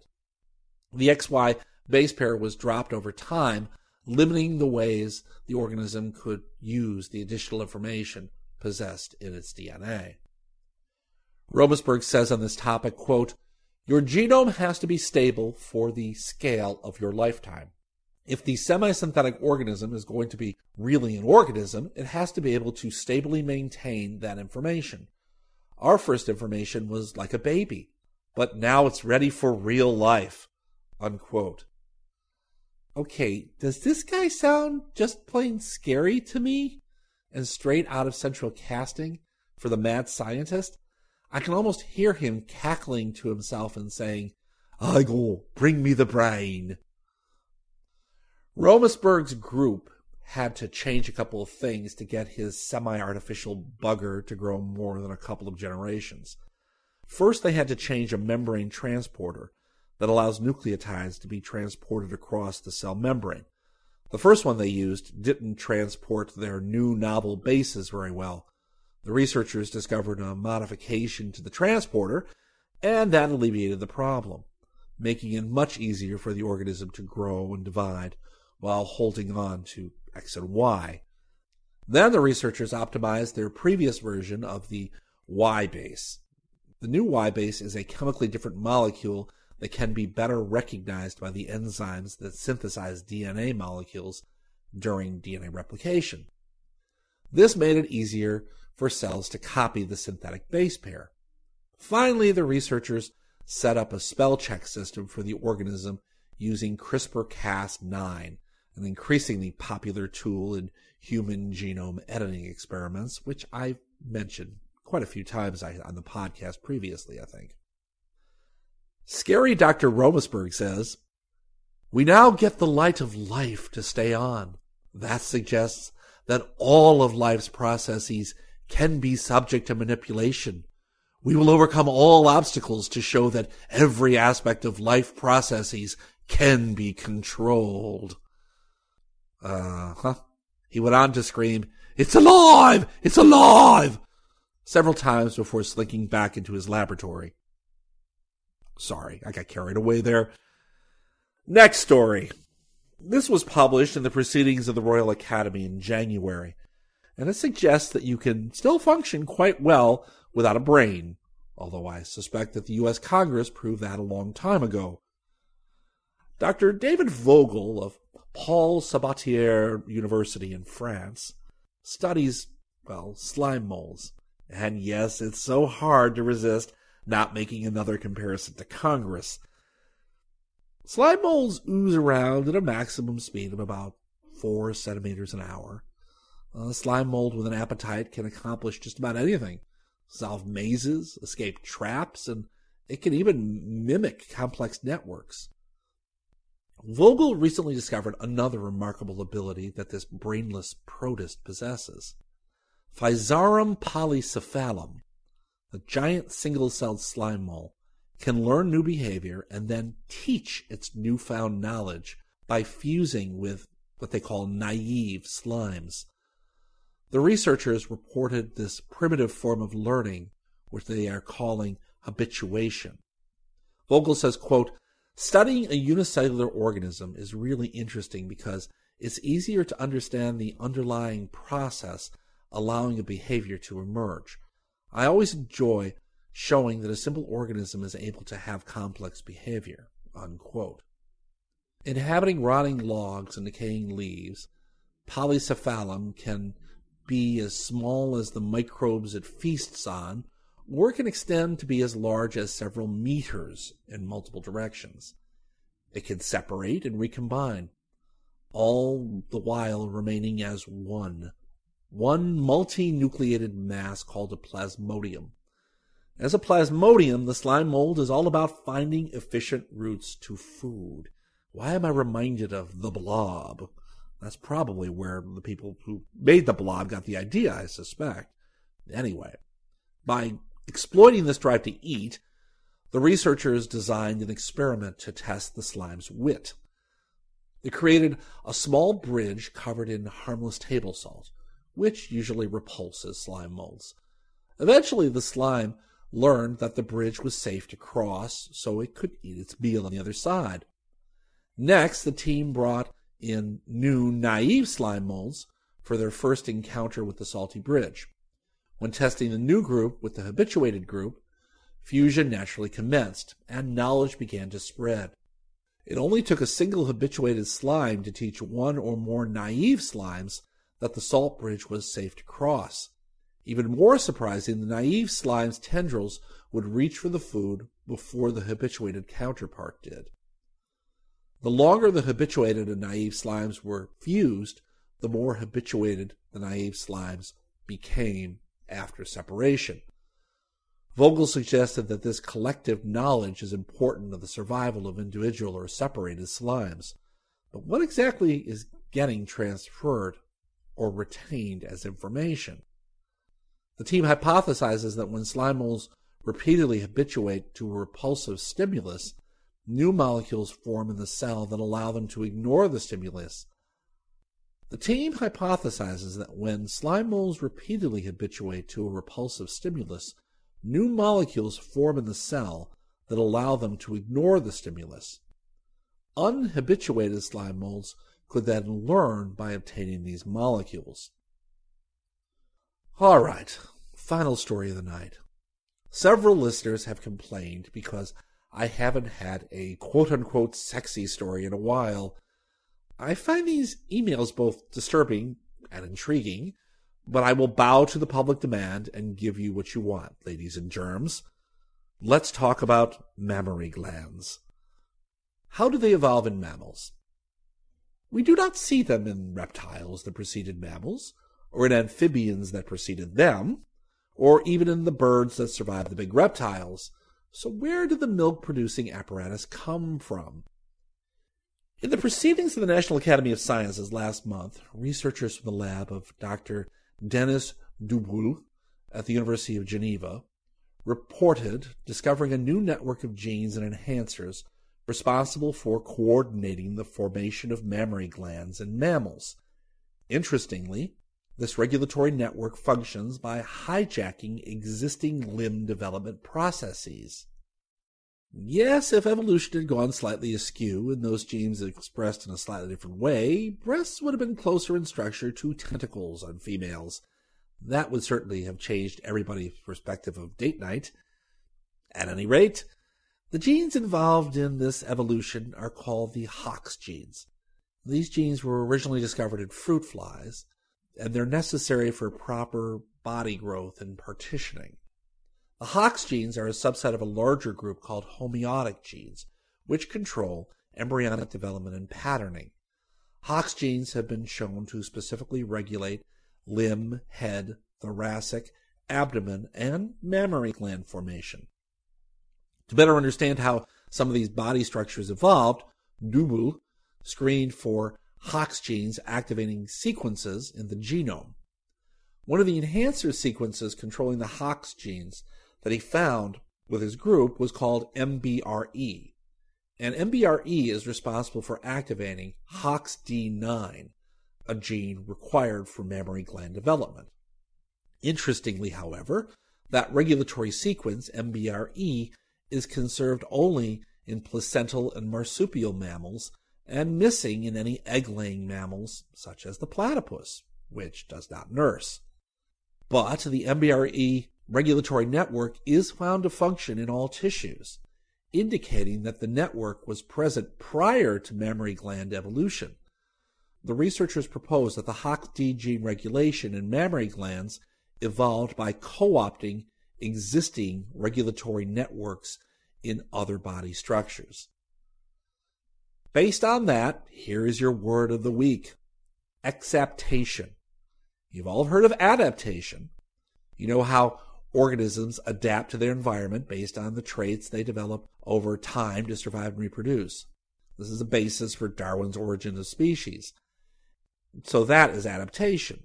Exaptation is when a gene or a trait like the MBRE and the Hox genes are already present but are being used for something else entirely, when the need arises to co-opt them for another function entirely.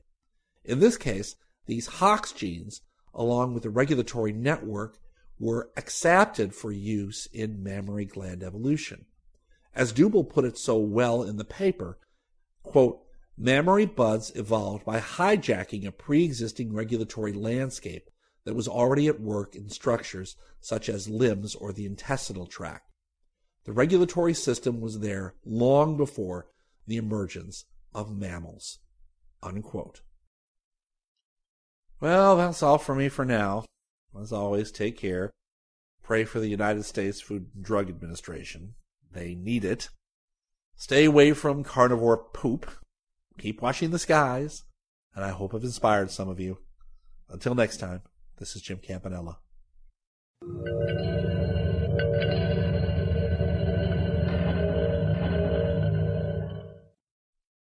Thank you, Jim. What a star. So that is today's show. Well, I do hope you've enjoyed it. And, you know, what can I say? You just kind of... Big thank you to Jeremy for pulling that off. You know what I mean? Jeremy, thank you so much for just being able to kind of pull that together. You know what I mean? It would have been a little bit stressful for him as well, I would have thought so. But Jeremy, what can I say? Big thank you. It's not that often you get an Oscar-winning gentleman on or person, should I say, on the show, and Colin Gibson probably is our first one. So Colin, thank you so much for that. Big thank you to David John Baker there with his Nano America, and George Rab. George, yes, gentlemen, that was just a great fit. Well done again, Jeremy. Well done, and Ralph as well, is in the background working tirelessly. Ralph Ambrose, thank you so much. Jim, what can I say, lad? Listen, what can I say? Just, can you tell I'm quite proud of this show? Do you know what I mean? It all come together and it was lovely, to be quite honest. Been a lot of work in the background for a lot of while to get this done. And like I say, I keep on blurting on about it, but you know what I mean? Dude, honestly, $5 gets you the actual copy on digital. You know what I mean? You can just kind of discover these new writers a little bit more, gets you a little bit more. Oh, is that the wife calling? Don't forget the dogs, take the dogs out. Until next week, just like to say, good night from me. This presentation has been brought to you by the District of Wonders Network, dedicated to podcasting the finest genre fiction. You can learn more about the District of Wonders and their many literary productions at their website, www.districtofwonders.com. Thank you for listening.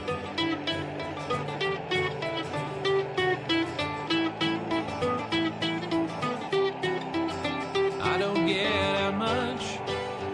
I've barely left the ground. I'm tuning into your transmissions. I'm mooning, waiting to be found. And I'm building rockets. I'm pointing them to the moon. But the work is going slowly. It won't get to you anytime soon. Can you reach me? Is my signal getting through? Turn on your radio. I want to talk to you.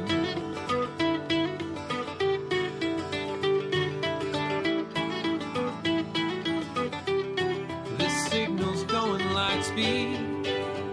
By the time I get my say, I might already be on to you and on my way. But you're so far from here, and at best I'm moving slow. So I'm waiting on your call at home with nowhere to go. Can you reach me? Is my signal getting through? Turn on your radio. I want to talk to you.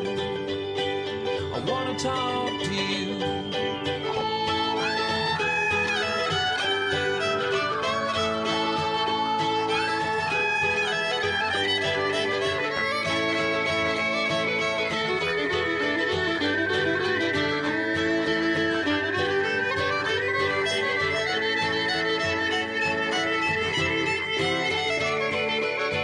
If books were rocket ships, I'd be on my way. If I could cast myself on a radio wave, I might get to you someday. If books were rocket ships, I'd need only the will to fly. I'm still building word by word, and I'll get out there by and by. I'll get out there by and by. I'll get out there. I'll get out there by and by. I'll get out there by and by. I'll get out there by and by. I'll get out there by and by. I'll get out there by and by.